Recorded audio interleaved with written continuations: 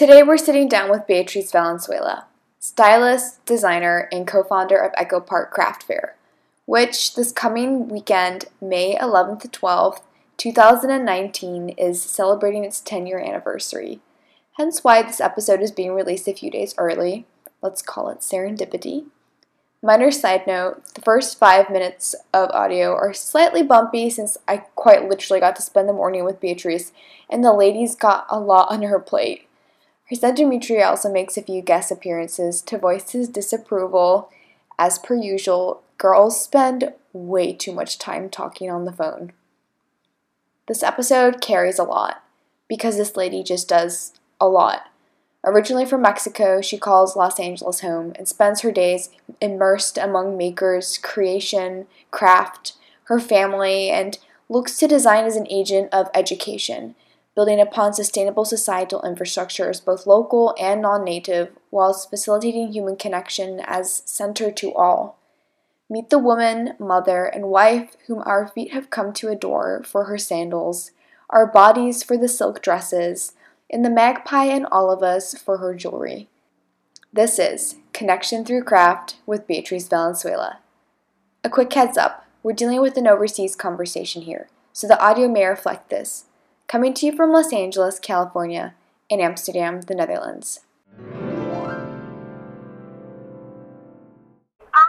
I would describe myself as a creative with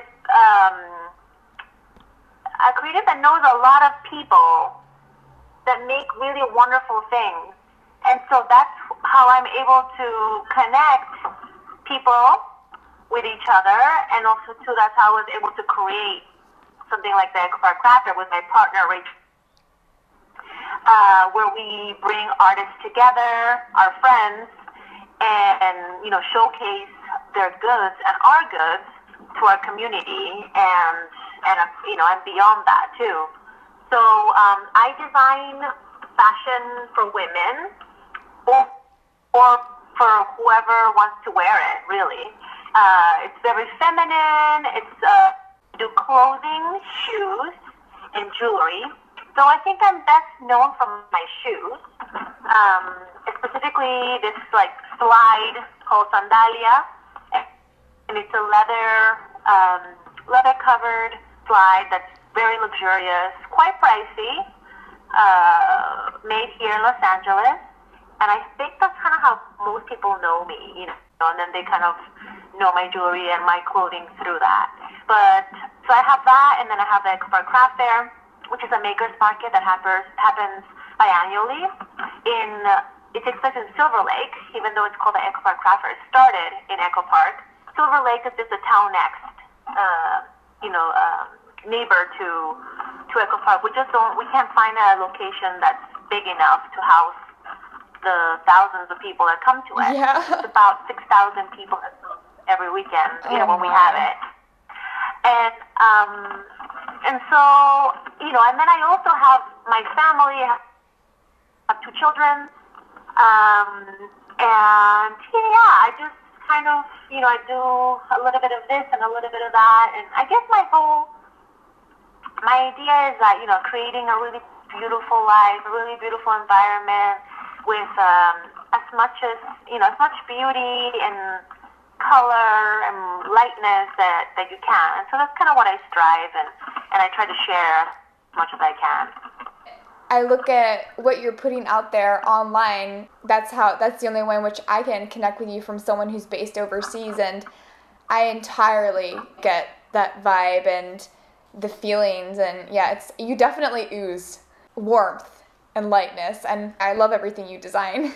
I'm so glad. It's so nice because, when you're making something, there's always I wonder if anyone else will like this too, But what I have learned is that usually if I like it, someone else will like it too. Yeah, there's an audience for everything that you want to do. It doesn't matter how saturated a market is, there will always be someone who's going to connect with that, especially when it really comes from yourself. I think right now we're all kind of, well, not all, but a lot of us are thinking about how we're consuming and, what we're buying and how that's, making an impact not just in our lives, but in the world. And so I think just like, making things and buying things with a little more consciousness, where you're thinking about who's making it, how are they making it, how much of it are they making it, and how are they kind of expressing that into the world. I think those are important things, factors that I really think about when I'm making anything or when I'm organizing the craft fair with Rachel. That's something that we definitely consider. It's very important to us. Yeah, there's definitely, we're in a time and place now where whatever we invite into our lives, in whatever form that may present itself, it's something that we really, really are looking to in terms of like where it's coming from. And I touched on this recently in an episode I just put out with Danica Cheng. She's the founder of Pamplemousse, and her brand as well just made a recent transition. And I love seeing how we're all cohesively coming together as a community, a global community, and really standing for these sustainable and ethical movements. Yeah, I know. That is the thing that's really cool about, the opportunity that we have with social media. I actually have a really positive experience with social media. I definitely hear and validate, what people say about how it could be really difficult if you're coming from a place of feeling left out, or I'm not even really sure, because that's not my experience. I go to social media to share kind of what I've created, and then to also become inspired by other things and other people and other people's visions. Sorry, that's my son. And so yeah, whenever I don't want to look at it, I don't want to look at it, and when I do, then I get to, pretty much go anywhere in the world. And let me just say hi. I'm gonna be over here because I'm on a phone call. Sorry, I just got home. Of course, I'm like, saying yes. Like I was in my car, now I'm home. It's beautiful out. It's beautiful today. Along for the ride. So anyway, I was saying that about, yeah, exactly. You really are like with me for like a day in my life. So that's kind of what's been great for me. Like I love that I'm able to even just have this connection. There's no way we would have met, because it just would have been difficult because of the distance. Yeah. And here we are speaking, to each other. Yeah. About like things that are important to us, and having this nice exchange and connection, even though we're not face to face. Yeah. And put it very simply, why do you design? Where is that drive coming from? It's really something I just have to do. There's like a compulsion to do it. There's things that I want that I'm not finding out there, and I want to create. So that's kind of how it started. It was things that I wanted, but I couldn't find. Either they didn't exist, or they didn't exist in my price range, and they also didn't exist in the way that where everything was being made in a more conscious level. So all those things were important to me. So I thought, well, if I'm not finding it, I'm just going to make it. And that's how it all goes with everything that I make. And then once you start making, then it becomes a little bit of a, I don't know, maybe you think like this is maybe how a lot of artists work too. You're like, I have to do this one more thing, or I gotta do this, or like it just comes to you, and you wanna create it and put it out in the world. And I always find like the most satisfying thing is when I see someone I don't know wearing my clothes, just like out in the world, because with my friends and my colleagues, we wear each other's stuff, we trade, we support each other, and so of course we're all wearing our stuff. Like right now I'm wearing head to toe designers that are my friends, or that I design myself. Even to my underwear, which is incredible. It's incredible. It's such a great thing to, my purse, my wallets, my shoes, my jeans, my jewelry, everything. That's on my body. But so when I see someone that I don't know, or like, or maybe a picture of them wearing my thing, my dress, or specifically, I draw my own prints. So whenever I see like girls like walking around in my drawings, that's like, oh, it's the best feeling. That must be the dream. Confident, and they feel sexy. It really is. You can see how their whole, they're walking around feeling like goddesses, and that's like, oh, the top. That's really like the best. Like, I feel so fulfilled, and so that feeling, I feel like, then you kind of like chase that feeling. You're like, oh, I want to see more of that. What are some of your earliest memories that encapsulate that human kinship with the endeavor to design? Well, I think, I feel like there's always, I don't know, I think like a lot of children. This is my son. Dimitri, I'm on a phone call. I'll be with you in a minute. I think like I see even like my daughter, right? She's already doing it too, where you like the drawing of like your dream dress, shoe, or something. I think a lot of children do that, right? I have that memory of doing that and just being like, I want a dress that looks like this, and sometimes like feeling really frustrated because maybe my drawing skills weren't like up to, how I imagined it in my mind. Like I imagined it a certain way, but like my drawing skills weren't as good as that vision. I think that's that, yeah. It's always like when you're a kid and you think you can rule the world, and then sometimes when you put pen to paper and, you see the end result, it's like, oh, okay, but you keep on going after that vision, and from there on, it's just like you keep learning, and your design and like your aesthetic evolve, and now you see where you yourself are at, like your shoes, your jewelry, the fashion. You've created an entire community upon it. And then while you're designing too, you realize that it doesn't have to be just a drawing. It could also be, you can have references, you can have like imagery, you can have actual items that you can be like, I want it to be like this, and I want to have this kind of stitching, or, and then it's not just as like my design process is not just like I make one drawing and then it's like, let's make this.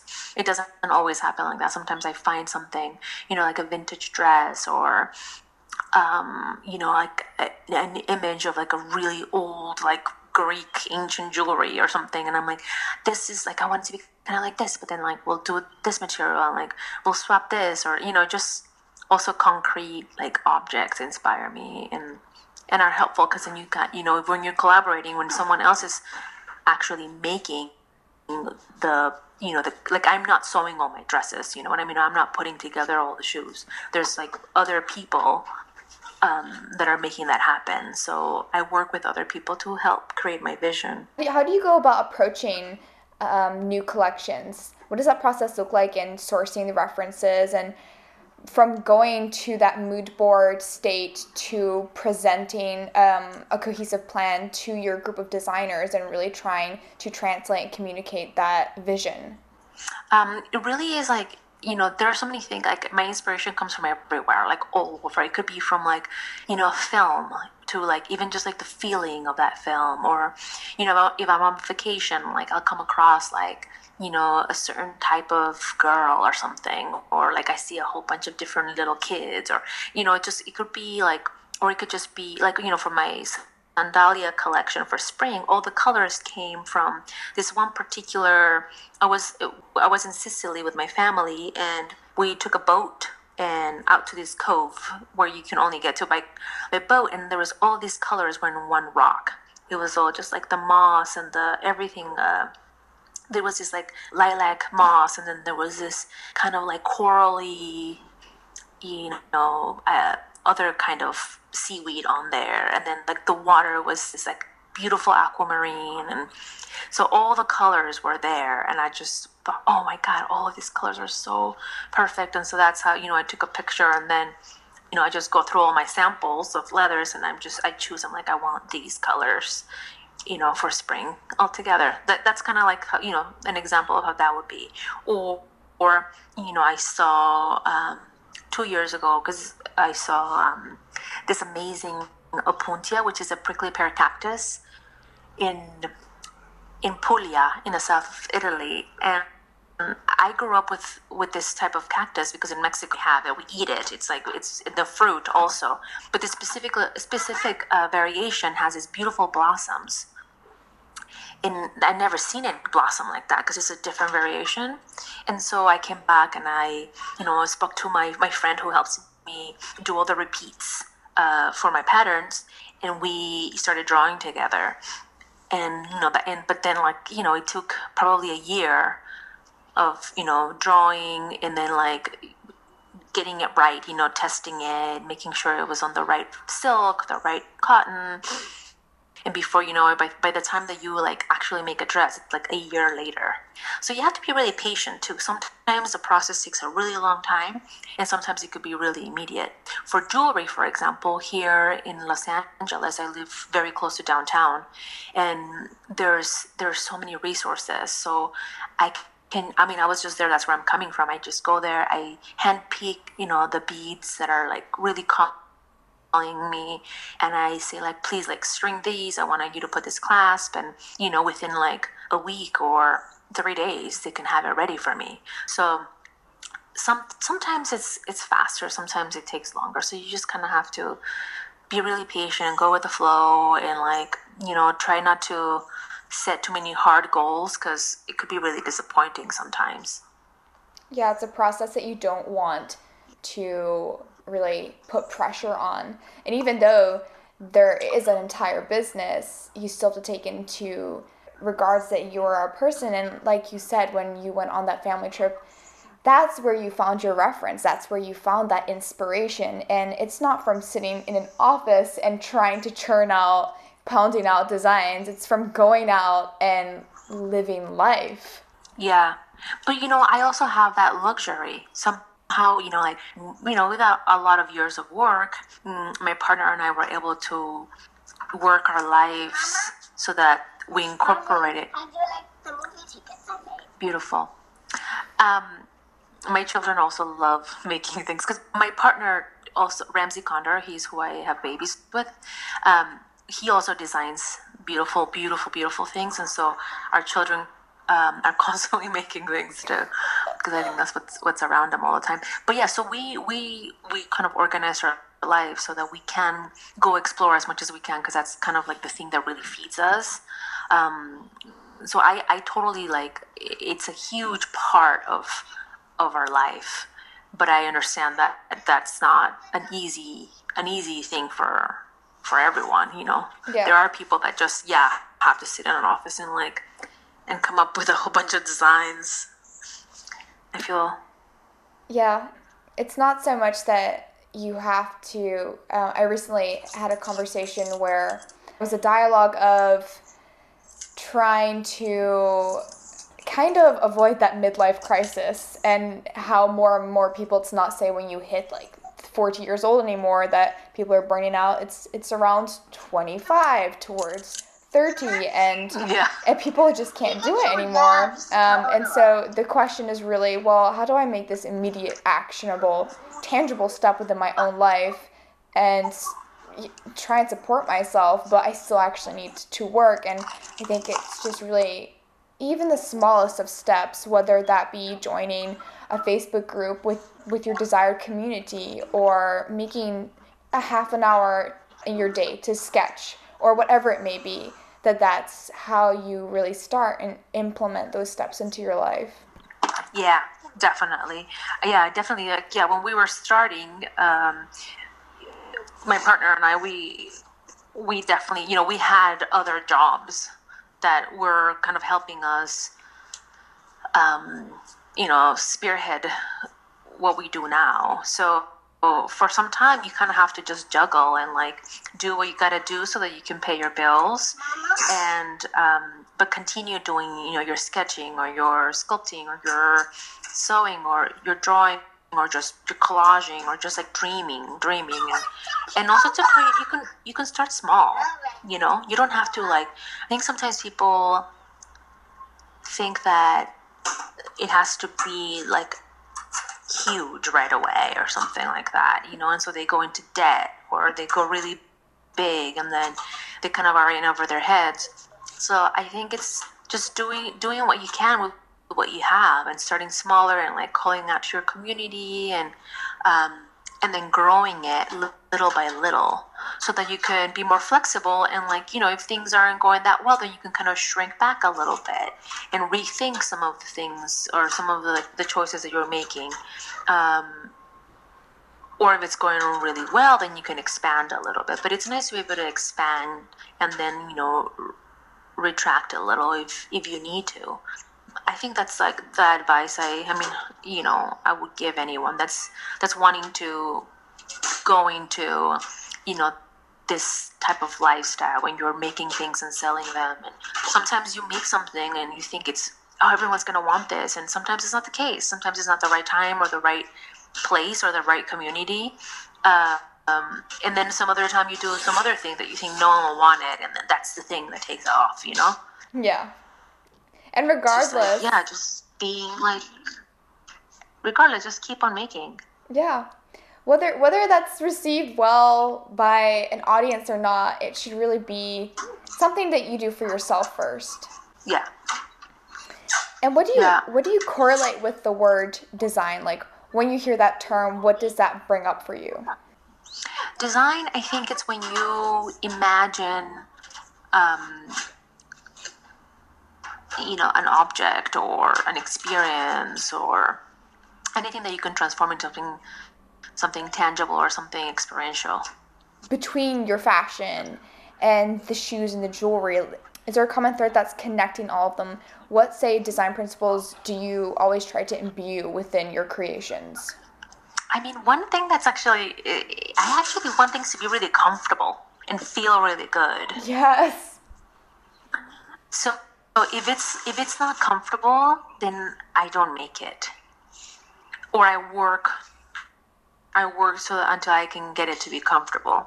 It's like within in shoes, it's like using a lot of foam, using like really luxurious materials, making the heel just a certain height, a certain thickness, so you have a lot of support. And then clothing, making sure that the inside of the dress is perfect. Like, I love using French seams, or just like using linen and cotton, and like, even the tag, like, it's like I make sure that, because sometimes like you will have this beautiful thing, but then the tag is like itching. Yes. Or it's like you just want to cut it off, right? So even little details like that, where I'm like, I want the tag to like all the seams to be inside, so like there's no seam rubbing on your skin. And with silk, it's like most of my dresses, like they end up cost so much money because I use so much yardage of silk, and silk is so expensive. But it's just the best feeling when you're walking around and like every part of your body is like rubbing against silk. It just makes you feel fantastic. Also, too, it doesn't really have that much weight, so it's like you're totally covered, but you feel like you're wearing nothing, like you're wearing air. Yeah, you're just in a cloud. So yeah, I think a lot about like comfort and how it makes you feel when you're wearing it. I always find that when women are really comfortable, they're able to be themselves more freely. Sometimes you can really see someone, actually when I watch maybe like award shows or something, you can see women really struggling because their dress is too tight, or their shoes are too high and they hurt, or their hair is too slick back, or whatever, Or sometimes you see girls and they're like tugging and pulling at what they're wearing. It's like, it's so much better when someone could just be comfortable and move freely. Yeah, and it plays on one's sense of self-consciousness when they're just not comfortable in what they're wearing. And I just love how you seeing you in the clothes as well, and the way that they're captured and the environment that they're captured in. It just speaks so much to the entire spirit that you design with as well. It's luscious, and it's truly like a lifestyle. Yeah, that's actually I think what I'm going for. And these items too, they will age well, and they will last. Except for probably the sandals. I would say they don't have a very long lasting life. You have to be really, really precious with them, and people just wear them. because it's I use lamb and it's really thin, and that's why it feels so luxurious. But they do all the leather is exposed, so they usually just last for like a season or two, and then you're ready for a new pair. Unless if you're just keep them inside. But the idea is that you should just wear them and just be comfortable when you wear them. But everything else is meant to be really, really to last you, and even my daughter will say would you save that for me for when I grow up, Oh. And also too, she loves the stuff that I make. She asked me to do a little line for her, and I did. So that's gonna be coming out this late spring. Oh.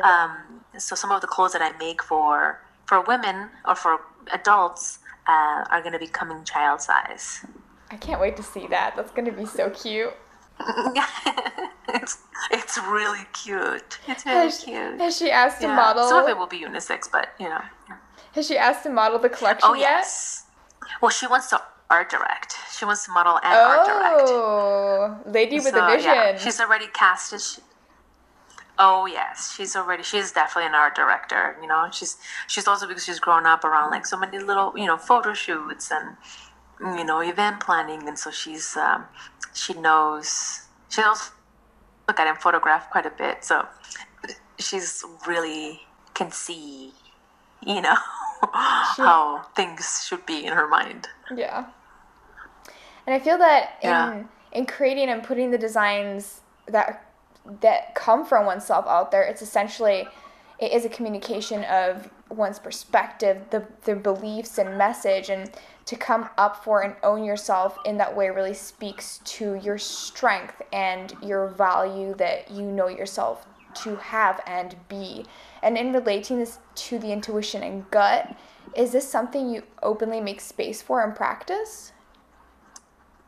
Oh yeah, everything comes from my gut. I mean, every choice. Anytime that I go against my gut feeling, I always go back to that, being I should have listened to my first intuition, that gut feeling. That's really how everything in my life is run.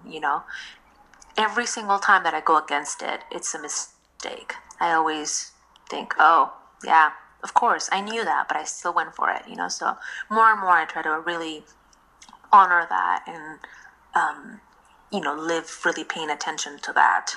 How have you seen being a designer affect your decision making? Because it's balancing. It's a very creative career, but it's also, there's a lot of technicality in the craft. So how have you balanced that with the fluidness of intuition and gut? I guess you also have to be looking at realistically. You have to be looking at your finances.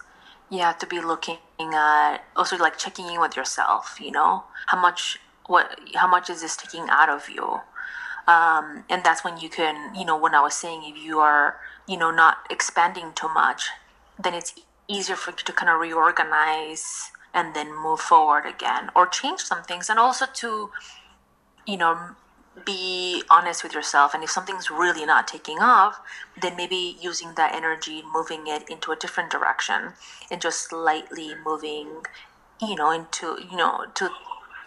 so moving your compass into the direction that feels like it should be going.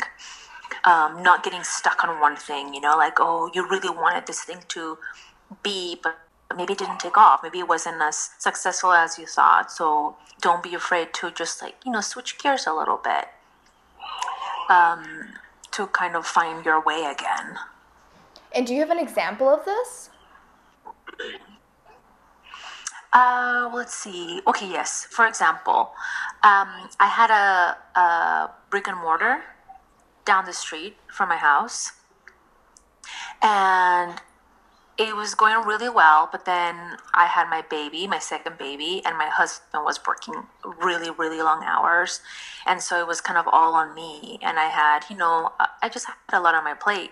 My first daughter was still pretty little, and the store was doing really well, but then I had to you had to have people working there, and then I ended up having really harsh problems with my production because I was producing everything in Mexico, and it just became really stressful time, the building was sold and they were going to skyrocket the rent.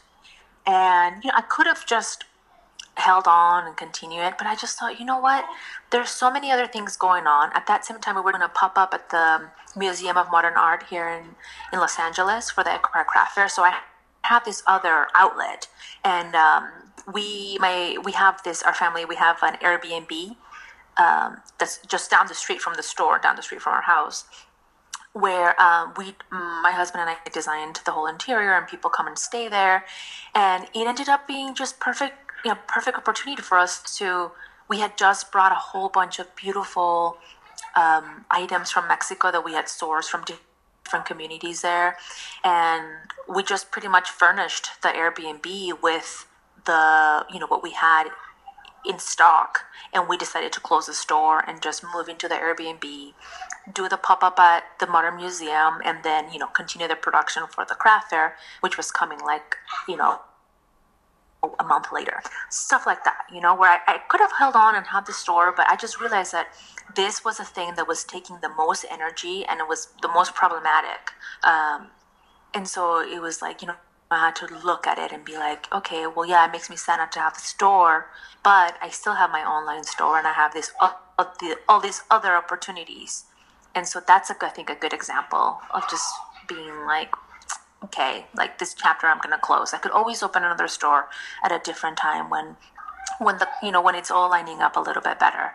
And it was the best decision I made. I never missed it, not once. I feel like I had the experience, and I continue to have the experience. I'm actually going to have a pop-up in April, and just for spring at my Airbnb, and so I could just kind of pop up whenever I feel like having a store, and then close it so that I don't have to have the everyday fatigue of being a store owner. When you finally listen to that pull, that gravitation that's telling you to just let go and trust in the process, it always ends out being better than what you expect it to be. Yeah. I think some people might not listen to that because they're embarrassed about what people would say, or they're embarrassed that it's going to show up as a failure, or I don't know, some other fear that's like not really, or fear. It's usually fear-based, when you start making bad decisions. So yeah, it's better to just let it go and then, harness that energy and recalibrate. And during this time, how did you show yourself some love? Like, what did you do to just chill out a little bit? I actually love going to the spa, like the Korean spa, for example. There's a lot of them here in Los Angeles. We're very lucky. So we can, we just go and have like maybe a treatment, a good scrub, a good like massage, soak in the tubs, eat some delicious Korean food, take a nap.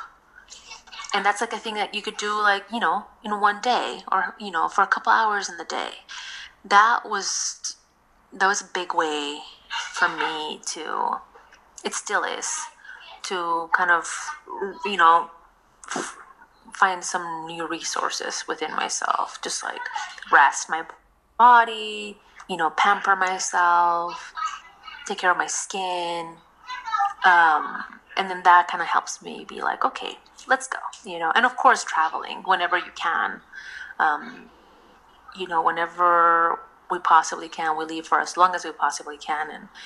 And that's more for my soul, leaving the country and going somewhere wonderful to explore and meeting new people and seeing new things, breathing new air, swimming in the sea. I love that. And what's your favorite adventure been so far? Favorite adventure? Oh, I always feel like my favorite adventure is like the one that we just did, Yeah. Last summer we were in Rome and Sicily, and it was fantastic. We had so much fun. We made so many friends along the way.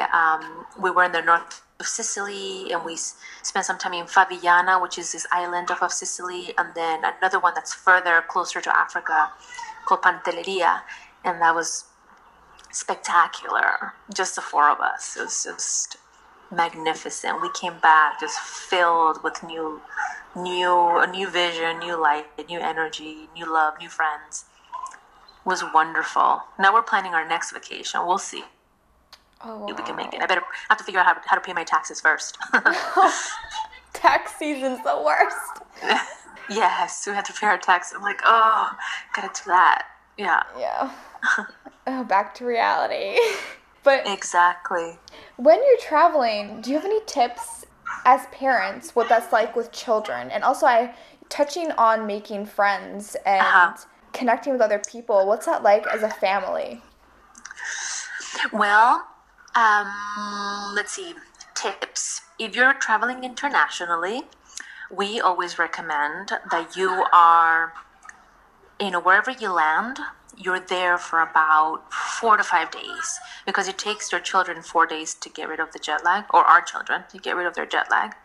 And so we usually do that in like a fun city where you can walk around and like explore and kind of like, be a little sleepy and like grab a gelato or grab a crepe or a baguette, or, just there's things to do, but you could also just like have a nice place to go and rest.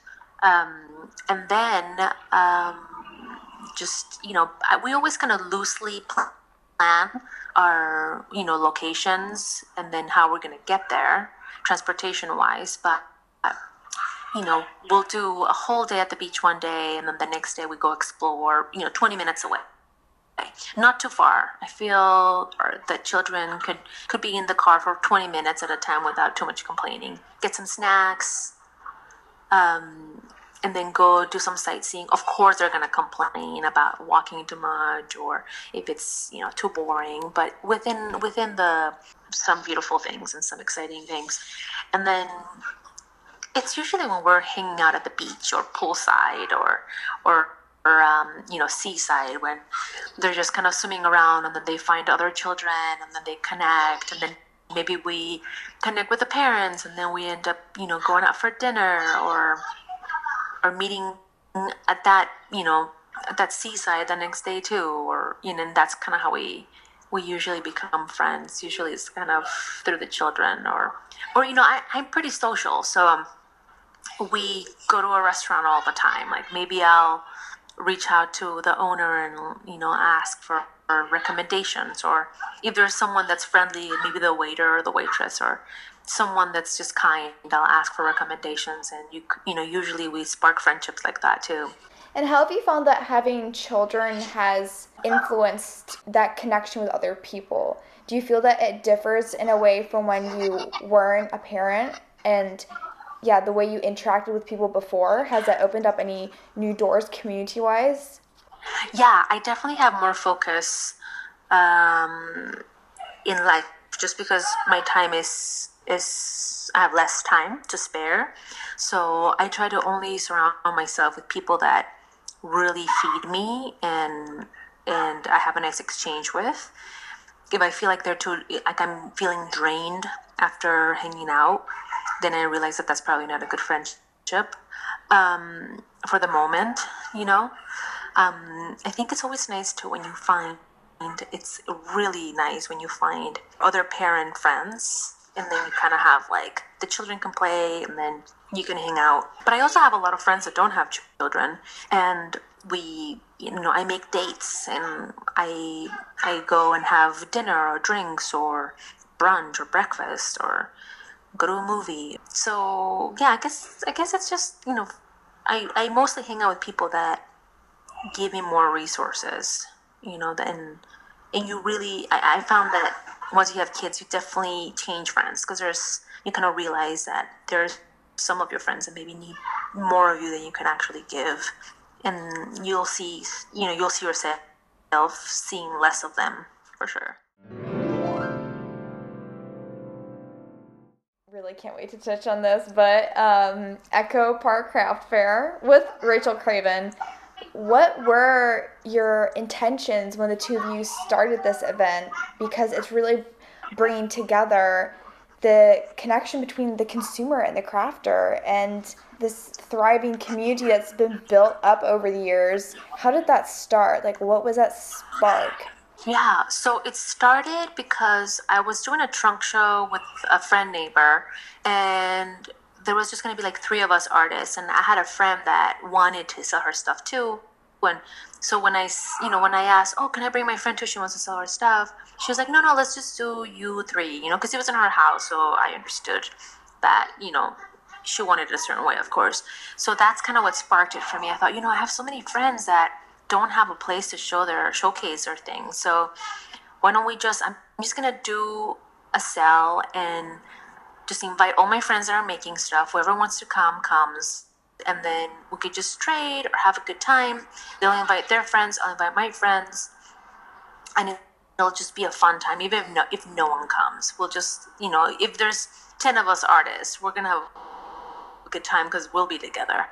And I just got some cheese and some wine. We just kind of put together some tables with some old doors, and ended up being really charming. But a lot of people came. And it was obvious that the community was ready for that. And it was a success right away from the first one. And then I met Rachel about 3 years later. She was my neighbor. And the craft fair was being so successful that I couldn't find a big enough venue. I was having it in my garden, and there was so many people coming. It was a problem with the cars, with so many people coming, and I couldn't find a place in the amount of time that I had.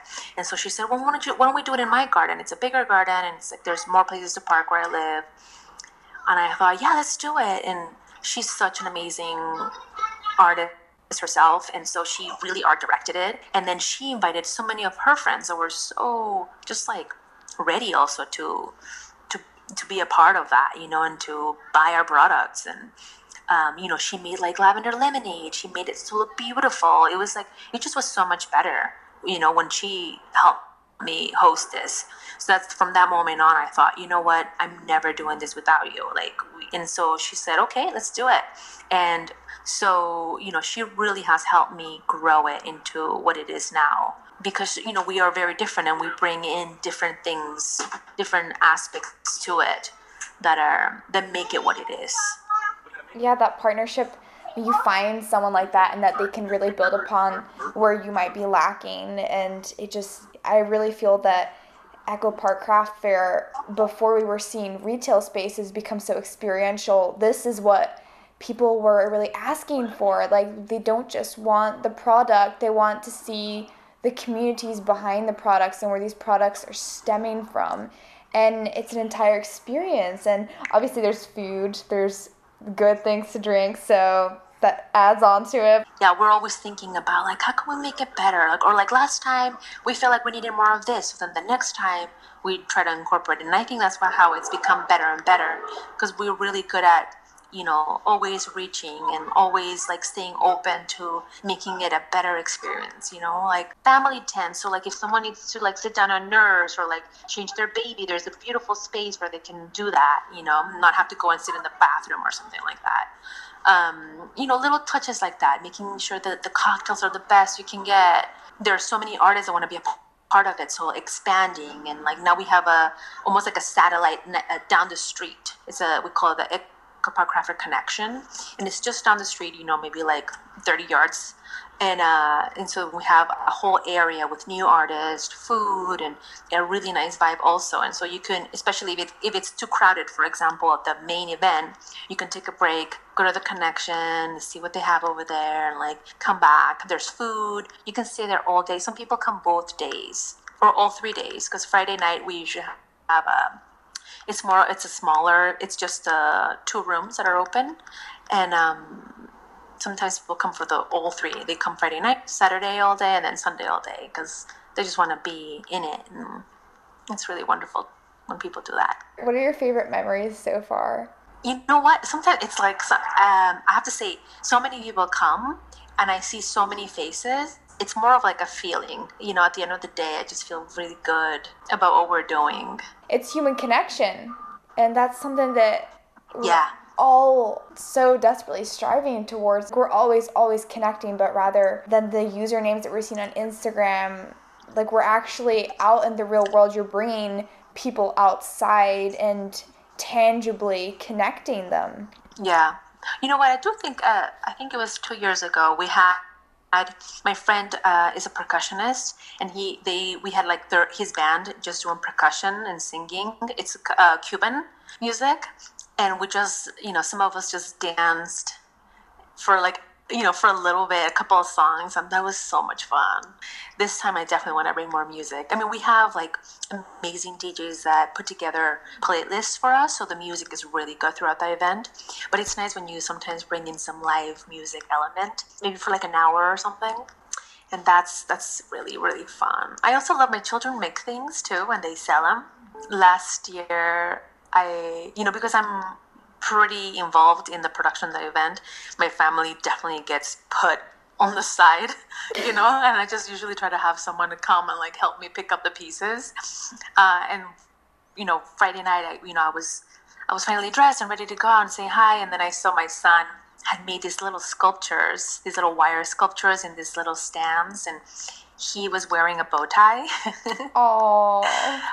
So I guess his sister helped him get dressed, and he was wearing like this like kind of like old man pajama top, and then he had his bow tie like right on his skin, instead of it being like under the collar. It was like on his, like a necklace, like a choker. Yeah. It was so cute to see him, and he sold out in like 20 minutes. Whoa, businessman. Yeah. Yeah, and he's 5 years old. I mean, he was 4 when that happened, And yeah, so they, and like my incredible outfits, so you can imagine. Giant bow in her hair, or giant flower in her hair, and she sells too, and they have their own experience too. And I really love seeing the children, like the artist children walking around, and they're growing up in this environment. This is their reality. So I could only imagine, like in their mind, all of this is possible already.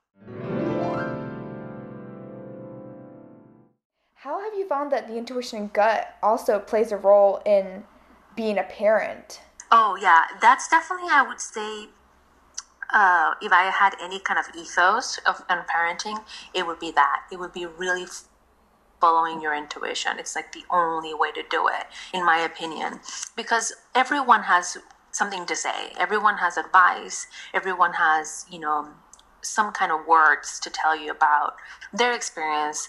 But it's so different because you know your child better. You know yourself better. And a lot of the times what works for other people might not work for you.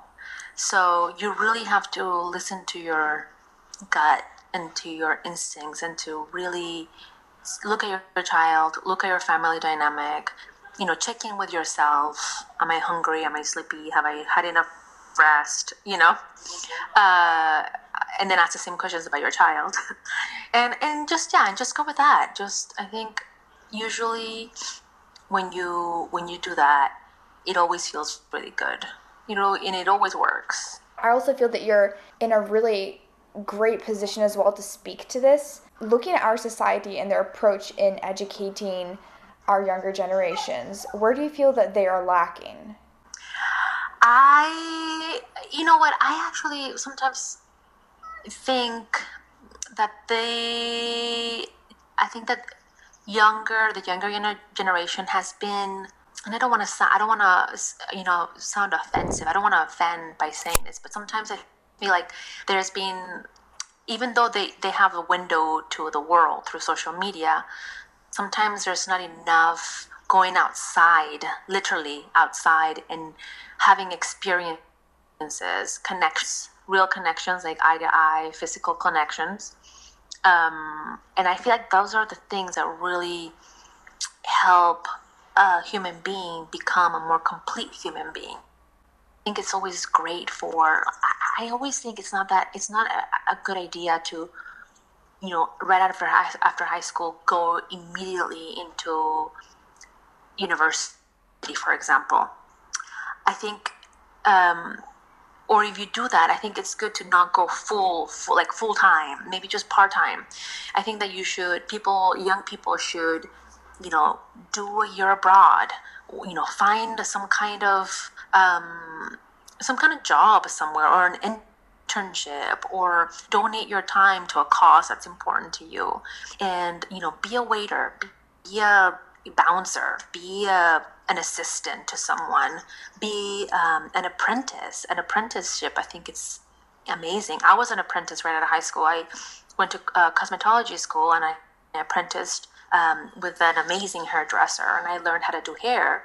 And I worked for a company called Paul Mitchell with their creative director.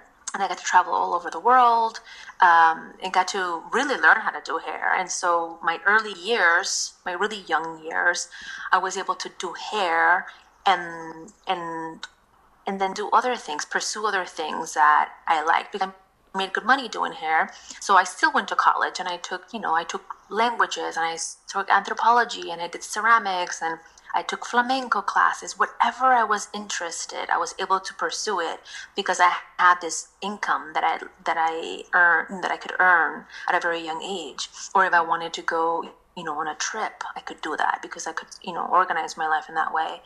And and then I did other jobs like being a waitress, and I think it's good to know what it's like to be in the service community too, so that you can treat people you can see like other people's experiences. I think the path of like going to high school and then going straight into university or college and then straight into a 8 to 5 job, I find that problematic. I think that's what I would say to young people, and then they can live a little bit, and then you can know more what you really want to do. I think that you would make more informed decisions that way, instead of just being like, well, I think I kind of like X, and then you're in it and you're like, oh God, maybe I didn't want to do this. What do you feel is lacking in our education system, and how have you seen that within your own children's education as well? Are there any subjects or aspects and issues that you wish were being touched on from a young age and that would be followed through upon? Oh, yeah, absolutely. I mean, the schools that we chose for our children are both private, and we decided to go in that direction because a lot of the public school system in America is really flawed, and you can't find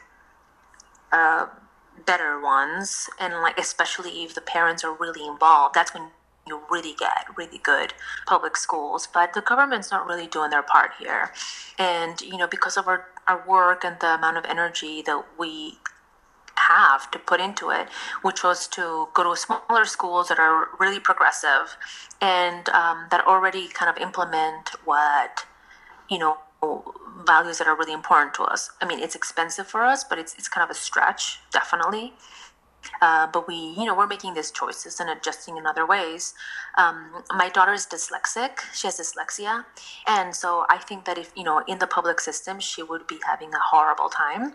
There's not enough resources given to children like her. And so in the school that she goes to, she's able to, be herself and, be confident, and everyone's kind of learning at their own pace. Another thing that's really important to me is being aware of more social justice. I think it's important for schools to speak about racism, social class issues, all that stuff at a very young age, because all that stuff, it starts right away. It starts like at preschool, you already see it. And, and especially in a country like America where there's so much diversity, I think that that's the only way that things will evolve, is if children are, made aware very young in the similarities and diversities, and like how we can help and pull each other, and lift each other. I feel like right now they're only, especially in America, the public schools, they're, for the most part, are really just, showing a very narrow, all white, Eurocentric experience and existence and history. The history is told in a way that I don't find true to myself or to my own roots or to reality. And I think that kind of thing, it just kind of continues. My son thinks I'm on the phone too long. Come give me a kid. Girls are always on the phone too long. Anyway, yes. Anyway, so I think that's I think that it just it keeps the world the same, and we need to move out of this paradigm and change it to a different paradigm because it's not working anymore. There's too much violence in this country, and the inequality is massive. In other instances in which you've addressed this in your own life, have there been situations that have come up where you've had to step in and really confront that? Oh yeah, I mean, I don't feel like I've actually confronted it because every time I'm having, for example, a microaggression when it's specifically racial, I'm always so shocked that I think I'm kind of like baffled and I don't know what to say. It's not until a little bit later where I say, like, I get really angry and I say, like, I should have said this, or I should have done that. But I do speak about it with my daughter. My son is still a little bit young. He still doesn't quite grasp, but I try as much as I can. I try to speak about it more and more with friends and in interviews like this, for example. Try to use them as a platform. I mean, also to educating myself more, reading the books that can help me. I don't know, find the vocabulary around it, because sometimes I can't even really, English is also my second language, so expressing myself is sometimes, when it's something so deep, it's hard. I find it hard sometimes. English is my first language, and even then I still trip up, and you just really have to step forth and take control and like really take responsibility that there's so much more outside of yourself and you are not the only one here. And we always veer away from public learning, and it's something that we're so scared of, and it's all part of the process, and we just need to support each other in this.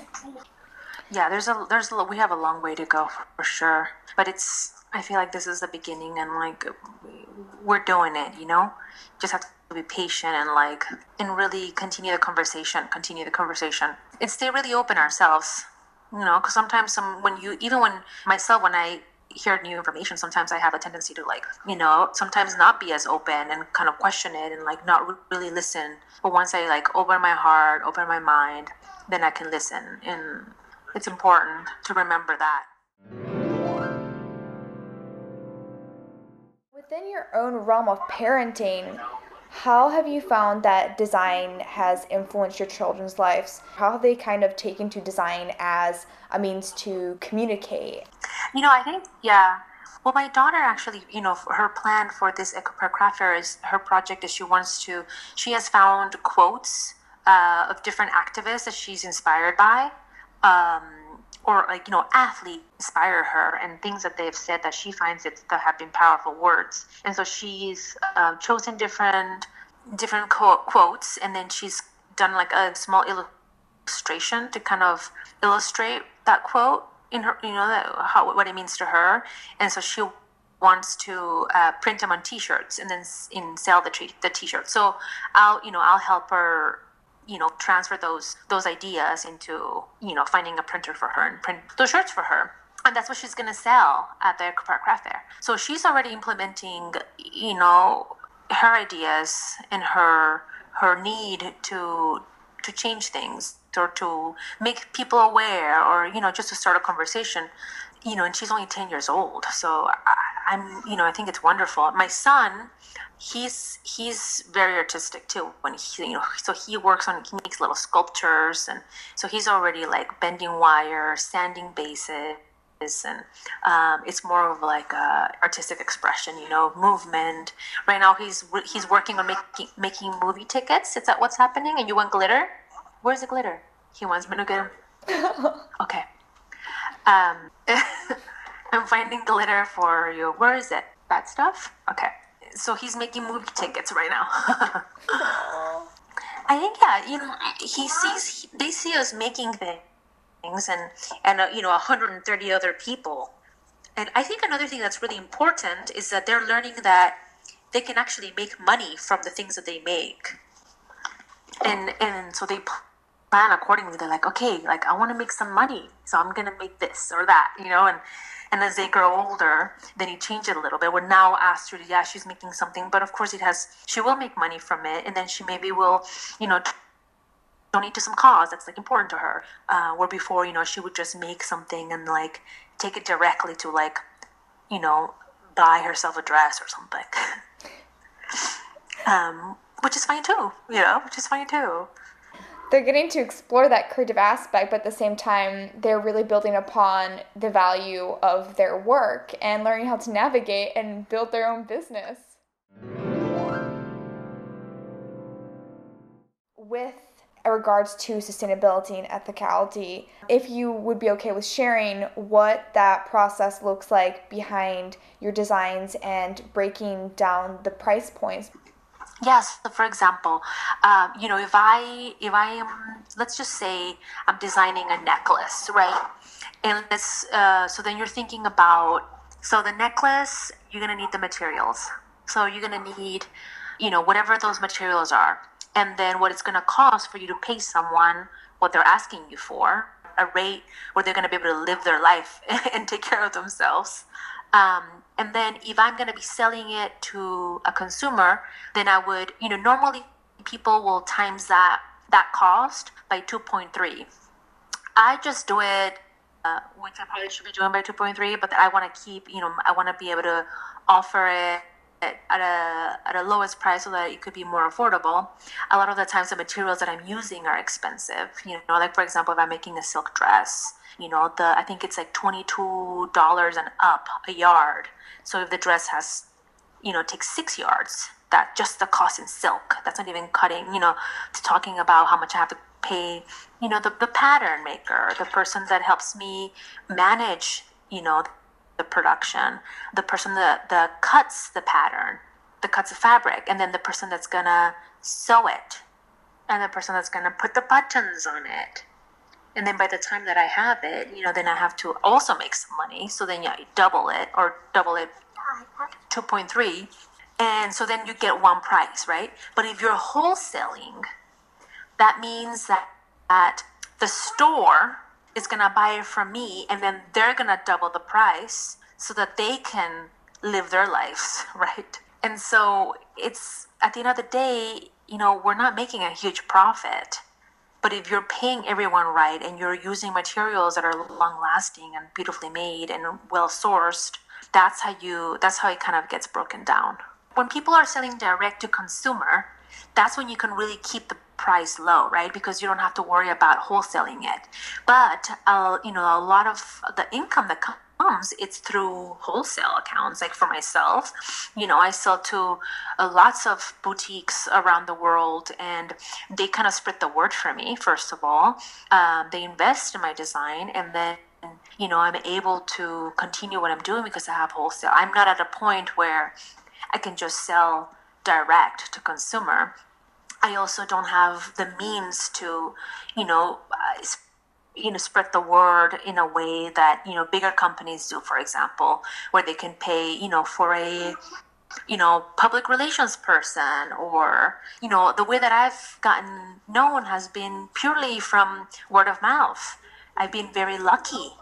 There's an element of luck too, there's a lot of people that are making beautiful, wonderful things, but then somehow it just doesn't resonate, and I can tell you, not everything that I make has resonated in a huge way. It's like you do a couple of things and maybe a couple of those things take on.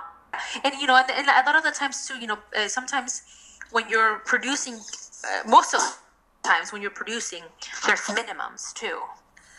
Right? So maybe if you're working with a leather company, maybe, their minimums are, I don't know, 100 shoes, 2,000 shoes. It just depends who you're working with. And so, there's some amount of money that you have to invest out of pocket if you don't have an investor. Sometimes you think you're looking at a dress and you're like, wow, that dress is $400, $500. But, once you break it down, if you're only making 10 dresses, you're really not making that much of a profit. You're a small maker making small quantities. it might seem like, oh, this person must be making so much money, but we're not making that much product. It also brings into question your own relationship with consuming. What is the ethos behind the physicalities that I'm inviting into my life? And then that's when you see the integrity in it and the purpose with which it's been brought into existence.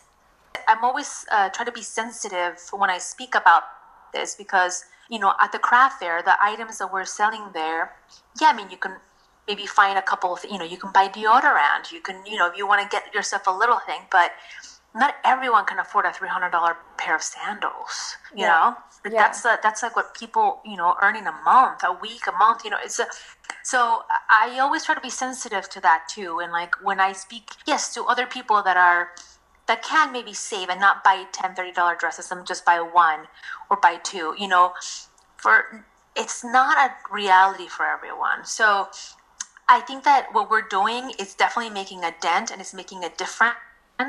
But I think we really have to work at a even bigger level. Like I think what we're doing is really great, but I think we could do better.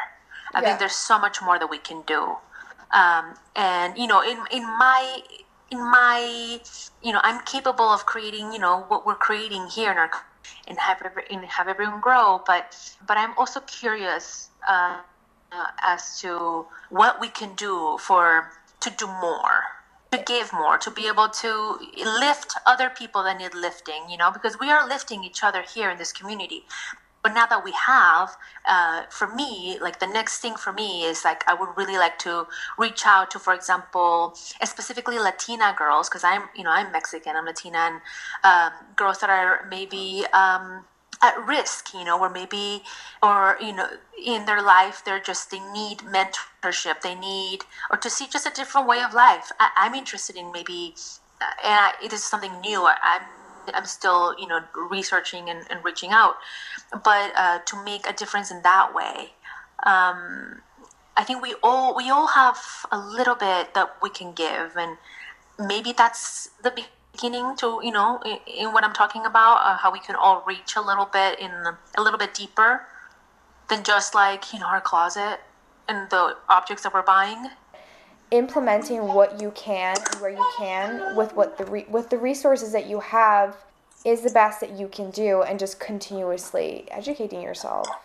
Even then, it's like a really tangible step of doing this is it's just getting a pen and it's just getting a piece of paper, and it's identifying the causes that really speak to you and looking at, say, your own immediate community then, and what organizations or individuals are speaking to that in your immediate life, and just bullet point writing it down and reaching out to them, seeing where you can possibly help or donate or invest and allocate resources and time a day in the week or a few times a month.